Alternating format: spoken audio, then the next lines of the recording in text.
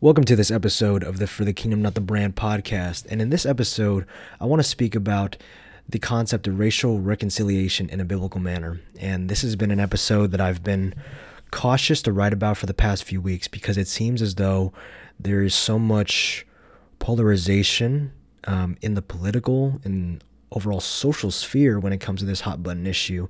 And I think there were and still are much more intelligent and eloquent men in the faith, like Voddie Baucham, who are able to speak on this issue comprehensively. Although I think that this is a necessary episode that I have to make, since I want this podcast to be an equipping resource for everyone in any walk, in any stage of their walk with Christ. And also back to the men who are able to speak on the topic of racial reconciliation, there are plenty of them. There are men like Dr. Baucham, Dr. Josh Buice, and also Dr. John MacArthur, Dr. Tom, I think it's Dr. Tom Ascol, I think that's his last name, and various others who have highlighted the major fault lines in Christianity when it comes to how critical race theory and intersectionality have infiltrated the church, and how some individuals have tried to mix these concepts with the gospel, even though the very core of critical race theory and intersectionality come from anti-God concepts like Marxism and just a general idolatry through identity politics.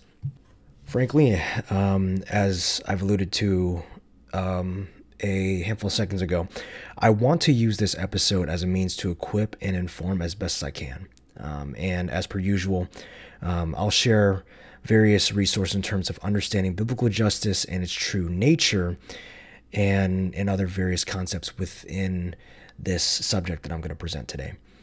Most of my talking points are coming from a sermon that I listened to one day from Dr. Voddie Baucham as he was expositing the latter half of Ephesians 2. And I will say, for the past year, I've been, I think the best term to say is, trying to find the biblical worldview in a world where we are enamored by the concept of social justice, especially ever since the COVID-19 pandemic. And I'll read out the verses that he was covering from Ephesians 2. And I believe it starts in verse 10. For we are his workmanship, created in Christ Jesus for good works, which God prepared ahead of time for us to do. So then, remember that at one time you were Gentiles in the flesh, called the uncircumcised by those called the circumcised, which is done in the flesh by human hands. At that time you were without Christ, excluded from the citizenship of Israel, and foreigners to the covenants of promise, without hope and without God in the world. But now, in Christ Jesus, you who were far away have been brought near by the blood of Christ, for he is our peace, who made both groups one and tore down the dividing wall of hostility. And as I stated previously, going forward, much of what I will speak on for this episode in regards to racial reconciliation comes from Dr. Baucham's sermon in this passage. And I will say that before I go forward, I do want to preface with this. What happened to Ahmaud Arbery and George Floyd was wrong. It was murder against another image bearer of God. It was injustice because they were not able to face due process in court for anything. And yet these events revealed something more in society, and especially within the body of Christ. There is a major issue when it comes to placing our identity in our ethnic group and melanin content rather than placing our identity in Christ. This does not mean that our cultural backgrounds don't matter, wherever you're from. I love many aspects of Vietnamese culture, and for those who don't know, I'm Vietnamese. And I really love the food aspect of Vietnamese culture, but ultimately I am a follower of Christ who just so happens to be Vietnamese. I refuse to classify myself as a quote-unquote Vietnamese Christian in the sense that my identity as a Vietnamese person comes first. The greatest treasure that I have is that Christ is mine and I am his. And yet an identity rooted in our racial or ethnic background seems to be a major problem in this idea of racial reconciliation within the church. Rather than recognizing that certain individuals are responsible for racism, there is a tendency in Christianity now that we are viewing broad groups in general as the problem while the rest are innocent. And this is based off of critical race theory. We see that in how it is applied. In critical race theory, white people and white privilege are the root of the racial issues stemming society, and they're the ones who are meant to be the ones to, quote unquote, repent of their whiteness and be the saviors of the oppressed or marginalized, which is essentially everyone else who happens to not fit into the non-white spectrum of melanin content. And we see how this overall concept of critical race theory may play out. White people are meant to, quote unquote, serve the oppressed and elevate the, quote unquote, those who are marginalized. And while there may be some intentions there where we are meant to serve, but ultimately these come from a Marxist worldview where there are essentially two groups, the oppressed or the oppressors. And as a result, we aren't seeing these people from a biblical worldview. We are seeing these people from a worldly worldview, in the sense that certain groups are filled up with pride and others are viewed as inferior. Another issue in a lot of churches is that we also see the worship and elevation of figures who have or had questionable theology at best, or who aren't even Christians to begin with, and their concepts are filling the pulpits and or are feeding the hearts of many.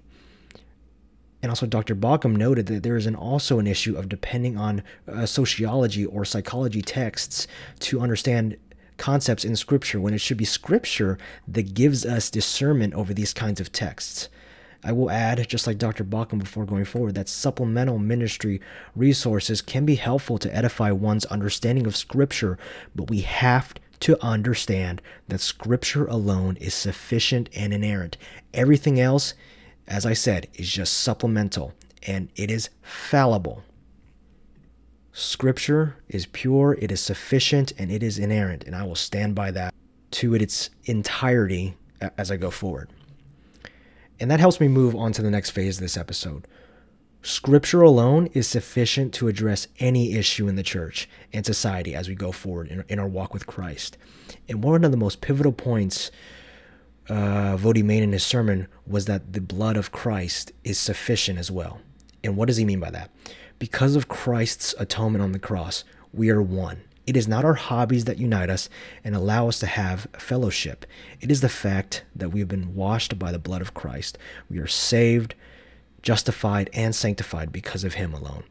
Jesus Christ is the reason why I, some random Vietnamese American dude from the South, can have amazing fellowship with a bunch of crazy Northerners in Madison, Wisconsin.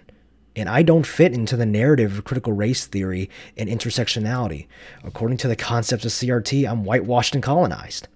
Even though I have faced being the odd person out in a private Christian school, I choose to hang out with those outside of my ethnic and racial group. Even though I've faced mockery because of what I found interesting in Asian culture in those kinds of settings, why do I still choose to have fellowship outside of the Asian quote-unquote community? It is because the blood of Christ that has washed me and fellow believers clean. I guess in a sense we are kind of whitewashed. We are white as snow in God's sight, and he has sovereignly taken over our heart, mind, and soul. He has given us the keys to Zion City, and he will safely deliver his chosen to the golden shore. My brothers and sisters in Christ who happen to be Caucasian don't ever need or should repent of their quote-unquote whiteness. Why? It is because the blood of Christ has washed us clean. That's the reason why I'm able to have fellowship with them. That's the reason why they are so close to me and to my heart. That's the reason why... That is the reason why so many of my brothers and sisters in Christ, my pastors, so many of my fellow believers are closer to me than a lot of my blood relatives. And that is the beauty of the concept of biblical racial reconciliation. Ultimately, it is God that provides the reconciliation. Our debt is paid and the victory is won because of him. And the gospel is everything that we need to reconcile and have fellowship with one another. And if you're going to take anything away from this episode, remember that the core problem in this world is sin. People need to be reconciled to a holy God through the gospel, and he is our peace. He reconciled us as one, as part of his holy priesthood and as his people. There is one truth, one gospel, one God in 3 persons, and one church. I'll catch y'all on the next one. Peace.